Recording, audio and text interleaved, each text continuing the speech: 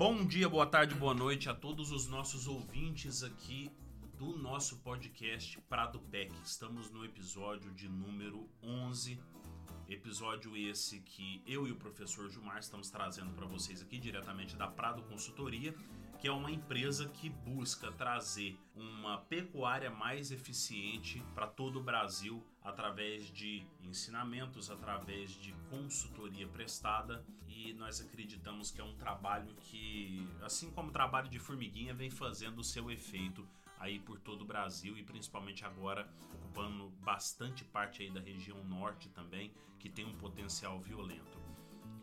Dessa vez nós resolvemos trazer para vocês uma forma diferente de trazer os ensinamentos que nós já estamos trazendo há um tempo aqui para vocês, só que dessa vez voltado diretamente para o pecuarista, tanto o pecuarista que está começando quanto aquele que já está mais experiente, mas de forma especial para aquela pessoa que deseja entrar no negócio e não sabe de onde começar. Nós vamos praticamente hoje descrever um passo a passo aqui de como você deve conduzir o sistema pecuário como um negócio, só que nós não vamos fazer isso de forma didática ou de forma de separar em módulos de ensinamento. Nós vamos fazer de uma forma que acredito que muitos de vocês vão gostar bastante, que é contando a história do professor Gilmar enquanto pecuarista.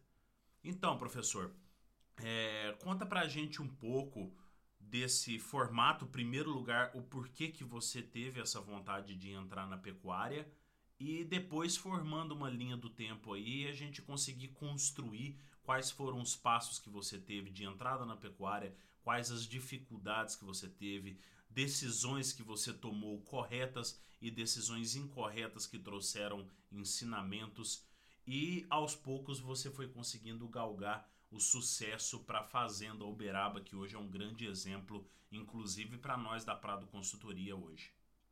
Olá, pessoal que está nos acompanhando no PradoPec Podcast. Mais uma vez, uma grande honra estar participando, poder chegar até vocês, profissionais, empresários, estudantes, professores do agro. Eu, discutindo com o Neto ontem, resolvemos fazer um módulo diferente, um podcast que a gente vai mostrar uma experiência de uma pessoa que não tinha nada como pecuarista no início da vida profissional e hoje pode-se dizer que tem a pecuária como principal atividade econômica e lucrativa. A história do professor Gilmar como pecuarista, vamos dizer que iniciou no curso de zootecnia de julho de 79 a julho de 83, quando eu cursei a zootecnia na FASU durante esses 4 anos e tive oportunidade. Até então eu era um aluno que não tinha propriedade rural, os pais não tinham propriedade rural, e eu via a maioria dos colegas eram de origem de pais que tinham propriedade rural. E o pessoal achava até muito difícil, falar, mas como, seu pai não tem fazenda, você não tem fazenda na família, é uma profissão pouco conhecida, zootecnia, e como que vai fazer? Então, eu acho que o início foi por aí, que eu adotei isso como um desafio que eu vou ser um produtor rural. Ainda quero ser um produtor rural eficiente, pequeno, médio, grande, mas eficiente, de qualquer forma. E quero levar todo o meu conhecimento dentro da zootecnia para o meu laboratório dentro de uma propriedade minha. Então isso hoje aí com 37 anos decorridos, O que eu vou contar aqui aconteceu durante esses 37 anos e que levou a atingir esse objetivo que eu tracei durante minha vida. Bom, formado em 83, praticamente desempregado, né? Profissão pouco conhecida, porém eu tinha muito trabalho como estagiário durante todos os períodos de férias, sempre trabalhando como estagiário e conhecendo fazendas, ajudando professores, sendo monitor voluntário de matérias, procurando estudar por que ninguém adotava as tecnologias. Imagina aí, início dos anos 80, né? Pouca gente adotando tecnologia dentro da pecuária. Quando adotava tecnologias básicas, por exemplo, o uso de suplemento mineral. Outro exemplo, fazer uma estação de monta em um gado de cria. Coisas tão simples e que levavam a resultados muito expressivos. E começamos a praticar isso bastante durante os primeiros anos e sempre estudando. Estudar é uma coisa que eu falo, seja você em que posição tiver, nunca pare de estudar. Isso aqui que vocês estão ouvindo é um estudo. Discutir, visitar propriedades, visitar colegas, fazer curso presencial, online, toda forma é válida. Nós estamos adquirindo experiência. Então eu sempre fiz isso e com 2 anos praticamente de formado, eu já fui para a vida acadêmica. Comecei como professor na FASU, onde eu desenvolvi toda uma carreira. Passei por administração, chefe de departamento, coordenador e fui até diretor-geral da FASU. Com apenas 28 a 32 anos de idade, eu passei por um mandato de diretoria dentro da escola, que me deu muita experiência, apanhei muito, totalmente inexperiente, e ganhei muito com isso. Saindo dessa missão, o meu próximo desafio foi atuar na consultoria e levando meu conhecimento de nutrição animal e pastagens, que é a minha área de especialização, para os produtores rurais, fazendo consultoria, e onde desenvolveu muito a área de indústria de suplementos para bovinos, e comecei a dar muita consultoria nessa área.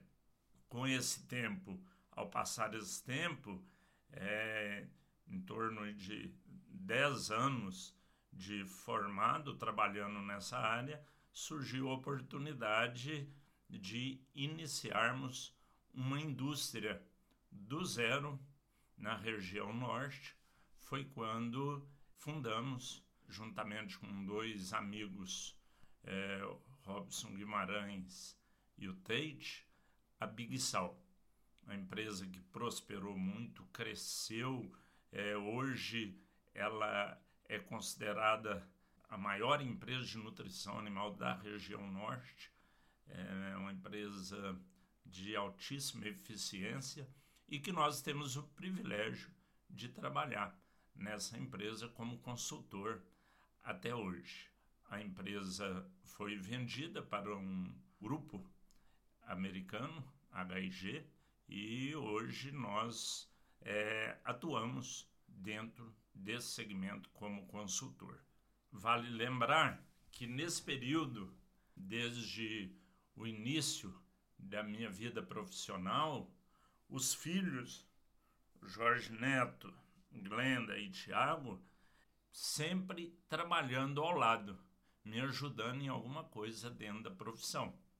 Eles participaram da revolução da era de informática, onde nós tentamos aproveitar essas ferramentas é uma geração que pegou o início dessa revolução e incrementar dentro dos nossos negócios tecnologias que pudesse ser acelerada, aprimorada com o uso dessas ferramentas. E deu muito certo.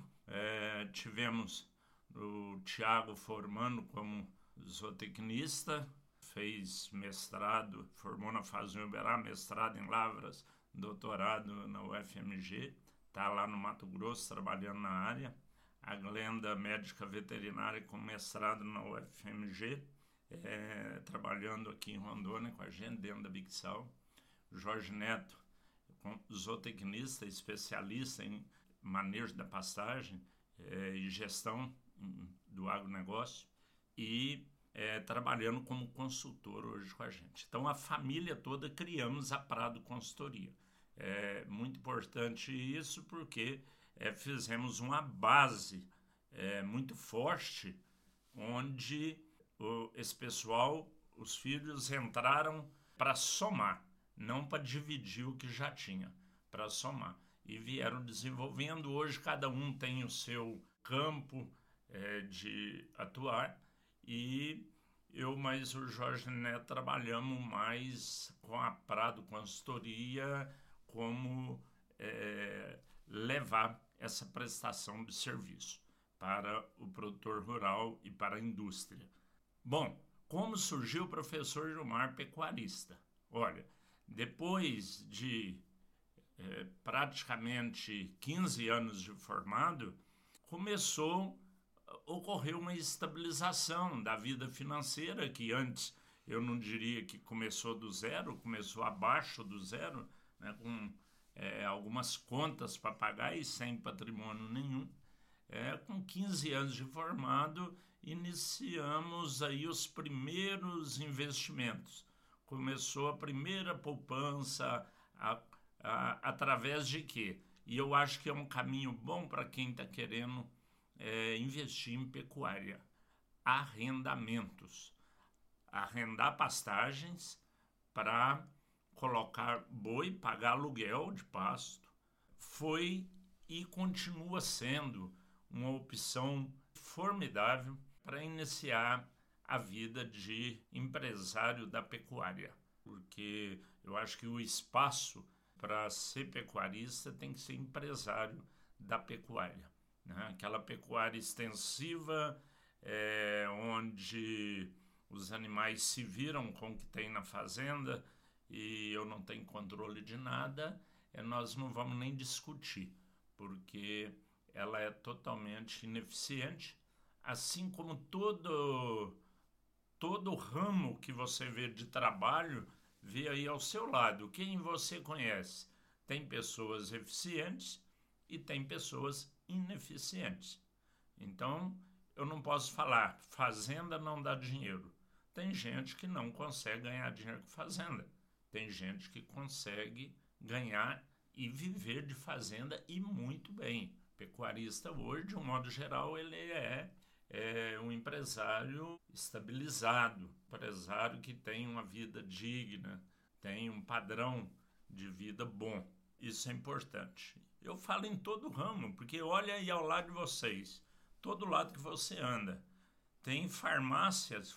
Tem farmácia na cidade para todo lado. Farmácia não dá dinheiro. Tem gente que ganha dinheiro com farmácia, tem gente que não ganha.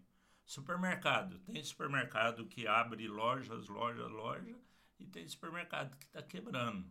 Posto de gasolina, mesma coisa. Loja, mesma coisa. Então, toda área, a pessoa tem que ter eficiência para trabalhar dentro do negócio e procurar fazer sempre da forma mais correta e sempre diferente, procurando resultados diferentes para melhorar os seus resultados econômicos. Pois bem, eu acho que o arrendamento ele é muito interessante porque você não precisa do patrimônio. A gente que não tem dinheiro para comprar uma fazenda, que é um capital imobilizado muito alto, como eu vou começar? O boi, eu posso comprar 5 bezerros, 20, 50, 100, 1000, não importa, qualquer quantidade. Hoje você acha arrendamentos para qualquer quantidade, né? Eu posso arrendar uma fazenda para colocar 100 bois, 100 bezerros e começar a minha atividade com 100 bezerros, né? Hoje eu ainda tenho a minha propriedade, com o tempo foi adquirida, mas ainda tem alguns negócios em arrendamento. Não é o melhor negócio do mundo, mas é uma ótima forma de fazer um capital, porque o boi tem liquidez. Você tem 100 bezerros hoje, amanhã você tem 100 garrotes, e depois tem 100 bois magro e tem 100 boi gordo. Então, qualquer hora que quiser vender, é dinheiro na mão. A liquidez é altíssima. Então, isso é um ponto muito interessante. Hoje nós temos feito contas, Neto, de lucratividade, né, em arrendamento, e chega aí, vamos falar, grosso modo, ter lucratividade próximo de 1,5% a 2% de margem de lucro ao mês em áreas de arrendamento. Então é um bom negócio, né? Hoje não tem aplicação que dá isso. É um bom negócio. Mas, de qualquer forma, a gente tem que ter um mínimo de disponibilidade para cuidar do negócio. Eu estou falando em bezerro porque é uma operação mais simples. Se eu mexo com vaca, já é um pouco mais complexo. Já tem reprodução, parição, cuidar de bezerro, inseminar e tal. Mas mexer com o gado de corte apenas, na recria ou na engorda, é muito mais simples, né? E até o pessoal do leite, né? Que eu acho um pouco mais complexo ainda, porque envolve muita mão de obra. A outra grande vantagem do arrendamento é a mão de obra ser muito pequena. Em média, você usa um funcionário para 1.000 animais. Cuida de 1.000 bezerros ou garrote, um funcionário em arrendamento. E ainda você consegue arrendamentos que a pessoa está tipo que aposentando e te arrenda e fica olhando o gado para você ainda. Esse eu acho que é o melhor ainda, né? Pessoas, desde que seja de confiança, o ideal. Então, esse formato possibilitou, eu comecei aí com 50 bezerros e dentro de 10 anos eu já estava aí próximo de 1.000 animais, né? São 10 anos de escalada. Com 2 anos que estava fazendo arrendamento, surgiu a oportunidade de comprar a área que eu estava arrendando, que hoje é Rondônia, município de São Francisco do Guaporé. Na época foi uma oportunidade grande, porém ninguém queria ir para aquele lugar, porque o acesso era difícil, são 300 quilômetros de terra, quando chove não entra e não sai. Então a maioria do pessoal falava: o professor está ficando doido. Ir para um lugar desse, tem uma vida estabilizada, tem um emprego bom, para que ir mexer? Então aí já fica a primeira lição, né? Ou a segunda lição, né? De que a gente tem que ser um pouco desbravador, um pouco atirado para o negócio, não fazendo loucuras, mas quando enxerga que é uma região que está crescendo e que ainda tem um preço, um valor da terra que daria para adquirir, e conseguimos comprar essa área com um prazo aí bem longo para pagar com o próprio dinheiro dos animais. Então foi uma oportunidade, e isso começou no ano 2000 no arrendamento. 2003 nós compramos a área, 2013 terminamos de pagar a área. Então, durante esses 10 anos pagando essa terra, o que a gente produzia era para pagar a terra. Então, foi aquisição do imóvel, do patrimônio. Professor, você sabe dizer para a gente aí, nesse período, quanto tempo que foi de dinheiro saindo do seu patrimônio pessoal, do seu capital pessoal, para auxiliar esse desenvolvimento da fazenda? Em que ponto desses 10 anos que a fazenda chegou no ponto do empate, onde o próprio capital dela pagava essas parcelas anuais, né? E a partir de que ponto, porque assim, a Fazenda Uberaba ela chegou num ponto em que antes de completar o pagamento dela, ela já conseguia gerar lucro, né? Então até a gente conseguia pensar em pequenos projetos de expansão ou de intensificação dentro da fazenda. Dá uma explorada conosco aí, um pouco mais dessa linha do tempo aí, dentro desses 10 anos, como é que foi essa evolução de a eficiência do que você aplicava lá dentro e aos poucos conseguindo fazer você finalizar esse pagamento.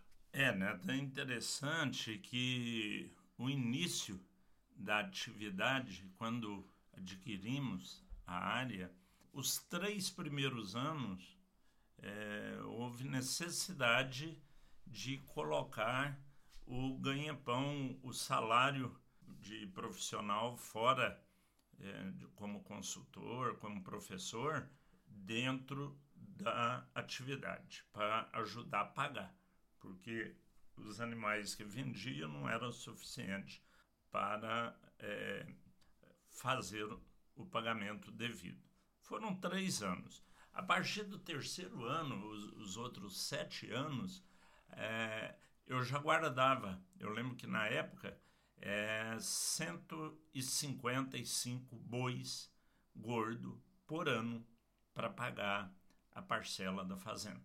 Então, todo ano eu tinha 155 bois, virou a moeda, porque o acerto era feito em arrobas de boi.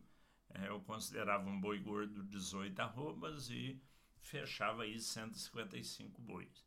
E com isso foi, durante esses 10 anos, quando 2013, terminamos de pagar a propriedade. Bom, terminamos de pagar, passamos para outra etapa. Uma etapa agora de procurar intensificar. Porque até então a gente procurava, eu acho que uma fazenda, o mínimo que você tem que investir quando não tem dinheiro, como não tinha de forma nenhuma, era procurar ter pastagem na fazenda. Pasto é o alimento natural do boi. Não dá para imaginar uma fazenda criar um gado sem ter pasto.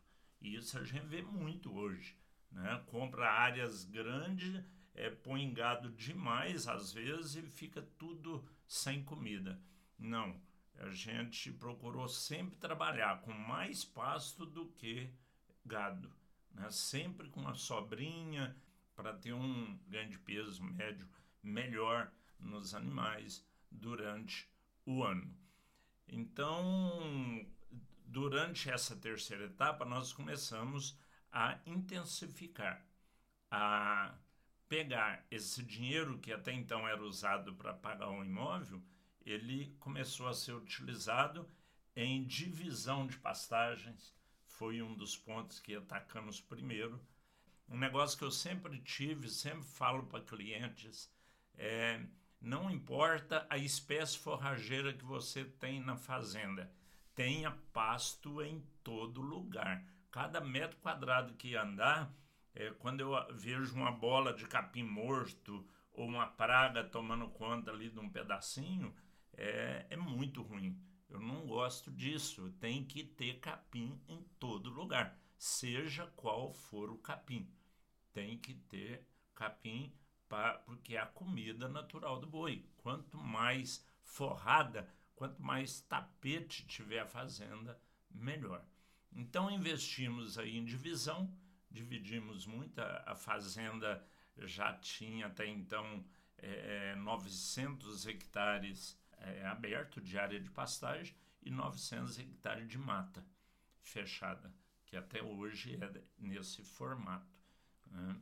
Então a gente precisava, nesses 900 hectares, estava aí perto de 1.000 animais, e eu via, como sempre trabalhei com aumento de produtividade, com correção de solo, adubação de pastagem, para um dia eu quero ter 2.000, 3.000 animais, né, nesses 900 hectares.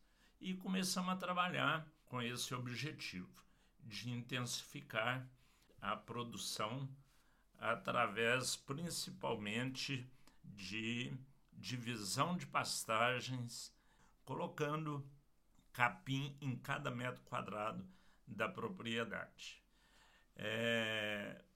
Uma outra etapa que com o tempo veio surgindo foi a chegada da agricultura na região. E isso o Brasil todo presenciou, vamos dizer, os últimos 10 anos, né? A agricultura chegou. Ela chegou, muita gente assustado, a agricultura vai tomar conta da pecuária, né? A agricultura rende muito, pecuária não rende, o pessoal vai ter que arrendar as terras para a agricultura. E nós, como estamos até hoje trabalhando na indústria de suplemento, junto ao produtor rural no Brasil inteiro e aqui na região norte principalmente, começamos a ver uma oportunidade. Olha, se a agricultura chegou, nós vamos ter condições de suplementar melhor nossos animais. Agora nós vamos ter um grão de milho, agora nós vamos ter soja, nós vamos ter algodão, nós vamos ter girassol. E isso foi chegando cada dia mais. Então a gente começou a intensificar a fazenda em 2 pontos, que eu acho assim fundamental. Aí vamos partir do básico para a intensificação. São 2 coisas que geram maior rentabilidade por hectare na propriedade. Primeiro, adubação de pastagens. A adubação de pastagem, o objetivo dela é aumentar a produção de alimento, de massa, de folhas, né, de comida para o gado, aumentar a oferta de comida para o gado e, consequentemente, aumentar o número de animais da propriedade. Mas para adubar pasto, primeiro eu tinha que mecanizar a fazenda. Aqui que é uma fazenda em região que era mata, só pauleira jugada, né, emaranhado de pau, e aquilo ali não é fácil, a gente juntando. Então, esses 10 anos trabalhamos muito em mecanizar a terra, deixar a terra livre de raiz, pauleira, essas formas em que eu preciso trabalhar com equipamento agrícola, então tem que estar com o local limpo. Que inclusive essas partes, você enleirar, você destocar uma fazenda, um pasto, você fazer o primeiro, vamos supor que você quer trocar a espécie forrageira também, fazer o primeiro processo de mecanização, que seria a grade mais pesada, né? Você arar o solo, são as partes mais onerosas do sistema de reforma ou de reestruturação, de forma geral, assim, do pasto, e que muitas vezes o produtor ele já para antes de fazer isso, né? Ele prefere não mexer no solo, não adubar, porque ele acredita que esse tipo de manejo não vai dar retorno para ele. Então conta pra gente um pouco, professor, o que você tem a dizer da influência que esse manejo inicialmente que você fez de conseguir mecanizar o solo fez com que você partisse para o processo de intensificação que você tem hoje, mas sem pensar na despesa imediata, e sim pensando que esse processo iria se diluir aí pelos próximos 10, 15 ou 20 anos, né? Porque você fez uma vez, você não precisa fazer de novo. Então você tem uma terra que passa a ficar mais barata de se mexer e você consegue a partir daí aumentar a produtividade. Aonde você colocava um animal, você coloca 2, coloca 3 animais. Justamente. Com o tempo, isso foi tudo planejado. Vamos dizer, num período de 10 anos, colocamos metas. Eu quero, no período de 10 anos, estar com a fazenda toda mecanizada e para poder adubar. Então, começamos a fazer por parte. Cada ano, vamos dizer aí que dividimos em 10 partes a fazenda, cada ano fazia 1/10 disso aí. E vamos dizer aí perto de 90 hectares por ano, né? Então, aquele capital que era usado para pagar a terra agora foi usado para mecanizar esse solo para o futuro investimento em adubação. Então, a partir disso, a gente começou a investir em adubação das pastagens, intensificar, porque agora o objetivo é análise de solo, raio-x do que eu tenho no meu solo. O meu solo hoje está suportando 900 animais e o objetivo meu é para ir para o dobro, 1.800 animais, né?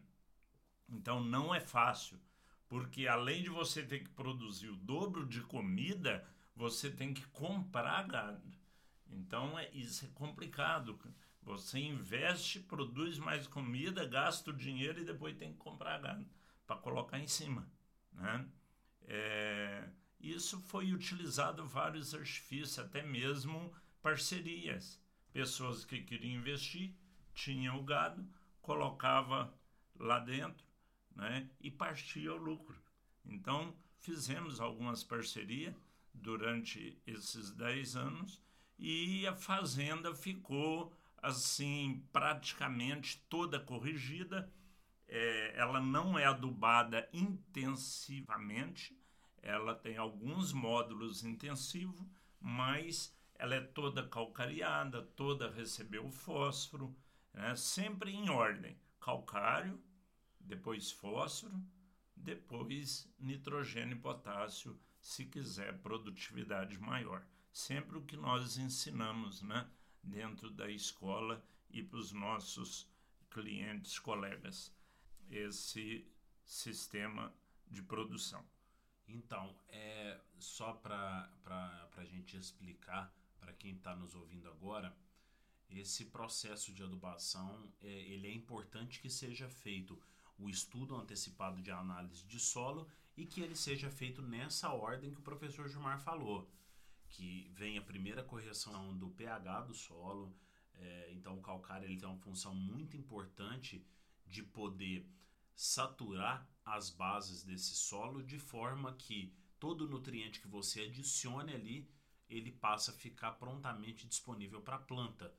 O que acontece se você adubar antes de calcarear é exatamente o contrário. Todo nutriente que você joga, que aí passa a ser um nutriente caro, como por exemplo o fosfato, que é extremamente mais caro do que o próprio calcário, esse fósforo ele vai se mobilizar no solo praticamente fazendo a função do calcário, o que é jogar dinheiro fora. Então a gente precisa fazer as coisas na ordem certa. E aí eu gostaria de lançar uma pergunta para você aqui, professor. O que você tem de relação de lotação que seria antes desse processo de correção e adubação dos solos lá na Fazenda Uberaba, juntamente com a Fazenda Araxá, e o que você tem agora, depois que você fez todo esse processo? Você disse aqui pra gente que hoje toda a fazenda ela é calcareada e que praticamente toda a fazenda hoje já recebeu fósforo, né? O que você tem, sem pensar na adubação nitrogenada que veio depois, juntamente com potássio, mas só nessa adubação de base, qual a relação que você tinha de lotação das pastagens antes e para onde que subiu aí essa lotação hoje, né? Consequentemente, subiu a capacidade de suporte do pasto.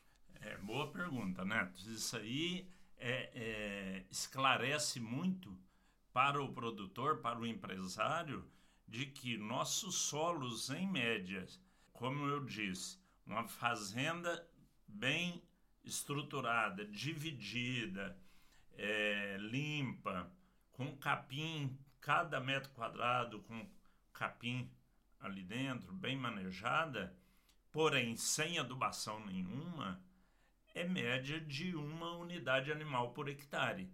Então, é o que a gente tinha, 900 hectares, tinha aí entre 900 e 1.000 animais ali dentro. Talvez um pouco abaixo, porque em média os animais, quando a gente fala unidade animal, é animal de 450 kg de peso vivo, né?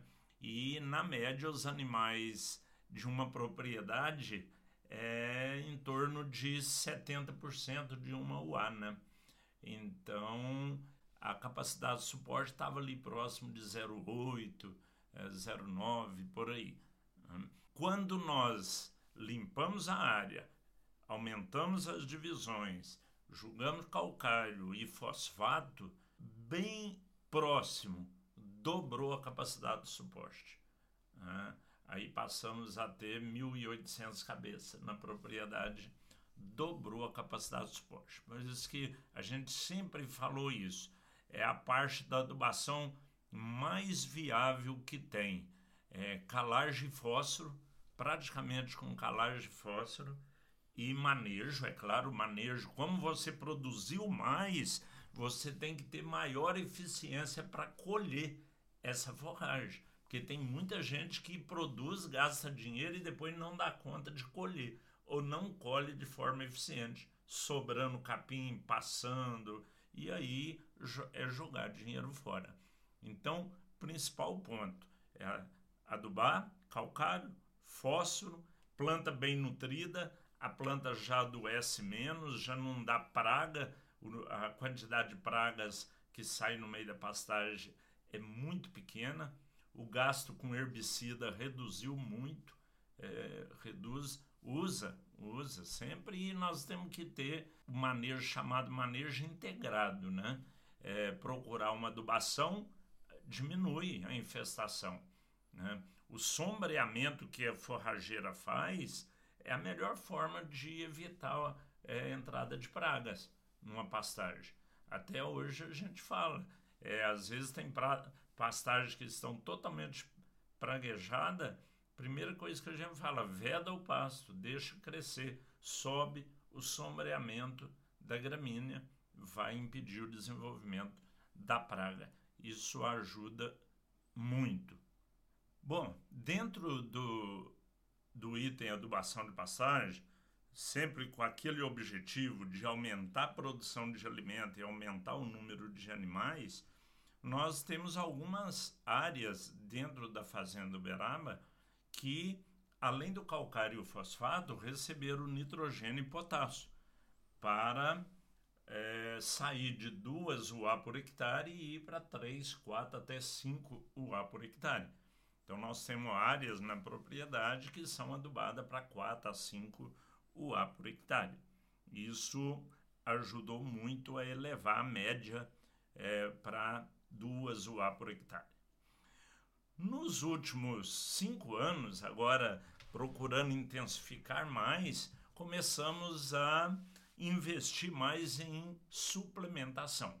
É o outro ponto. Nós falamos, são 2 pontos primordiais para aumentar a lucratividade de uma propriedade rural. Adubação de pastagem para aumentar a lotação.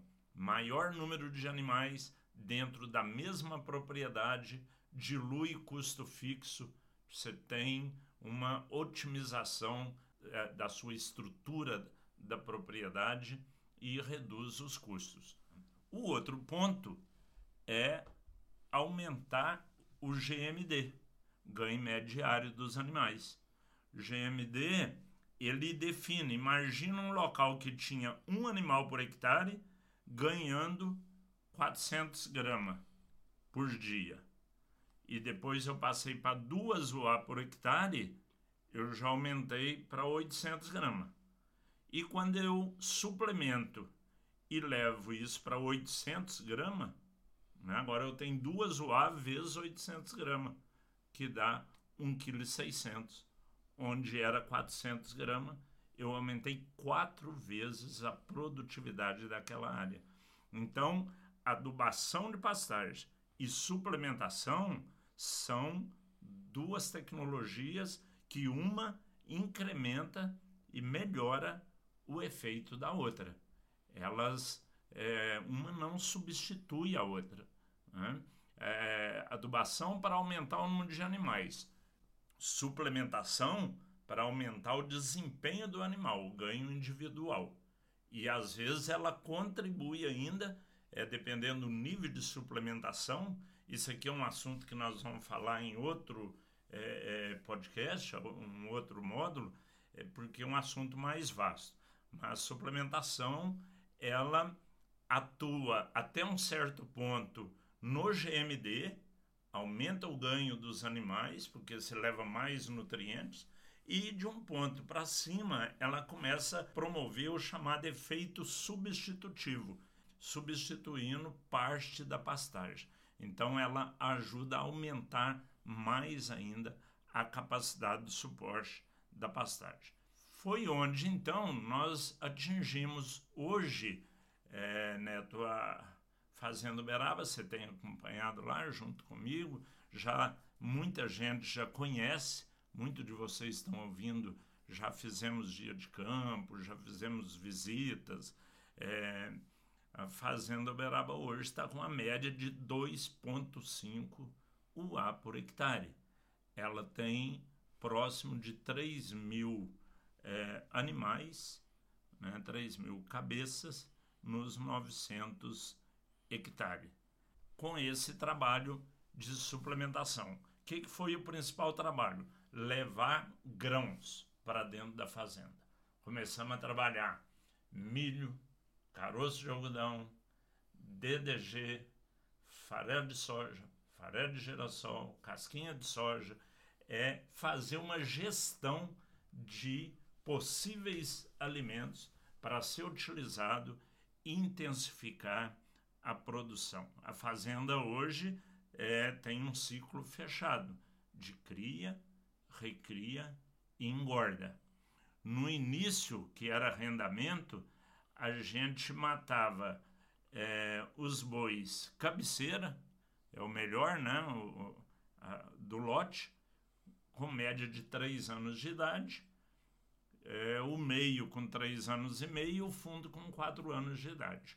Isso é o normal em toda fazenda. Fazenda não é ineficiente por fazer isso, tá?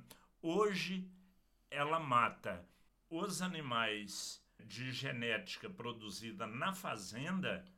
Ele nasceu, ele morre com 2 anos de idade, né? Boi morrendo por volta de 20 arrobas de peso aos 2 anos de idade. É claro, suplementado desde a desmama até morrer. Mas as contas são muito boas.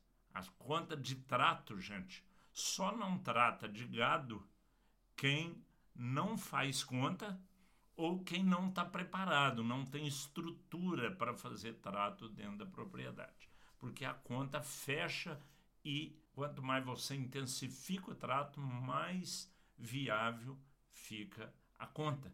Porque você já tem toda a estrutura, seu custo fixo dilui muito e você acaba tendo maior lucratividade.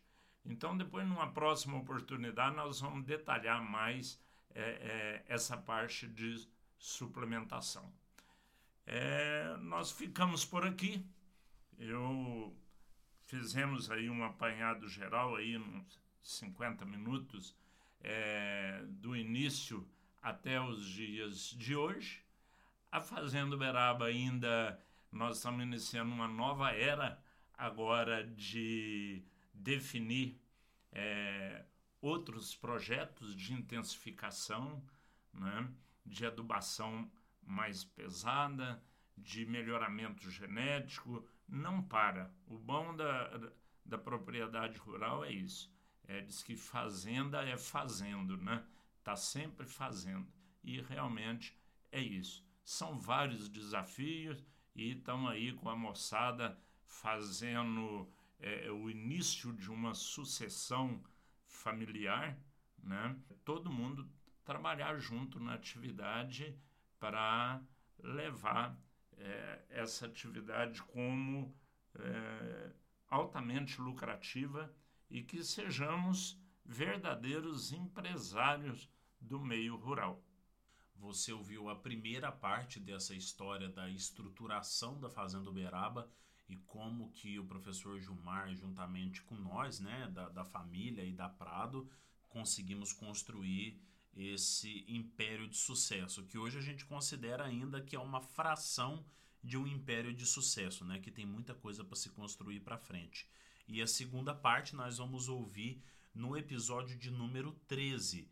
Lembrando que agora a cada 2 episódios nós temos um episódio do PradoPec Gestão, que é aquele podcast voltado para formação de indicadores de gestão baseados em indicadores de gestão empresarial. E aí no episódio 13 a gente vai retornar com esse assunto dando uma conclusão para a história contada pelo professor Gilmar, já abordando agora o lado da suplementação.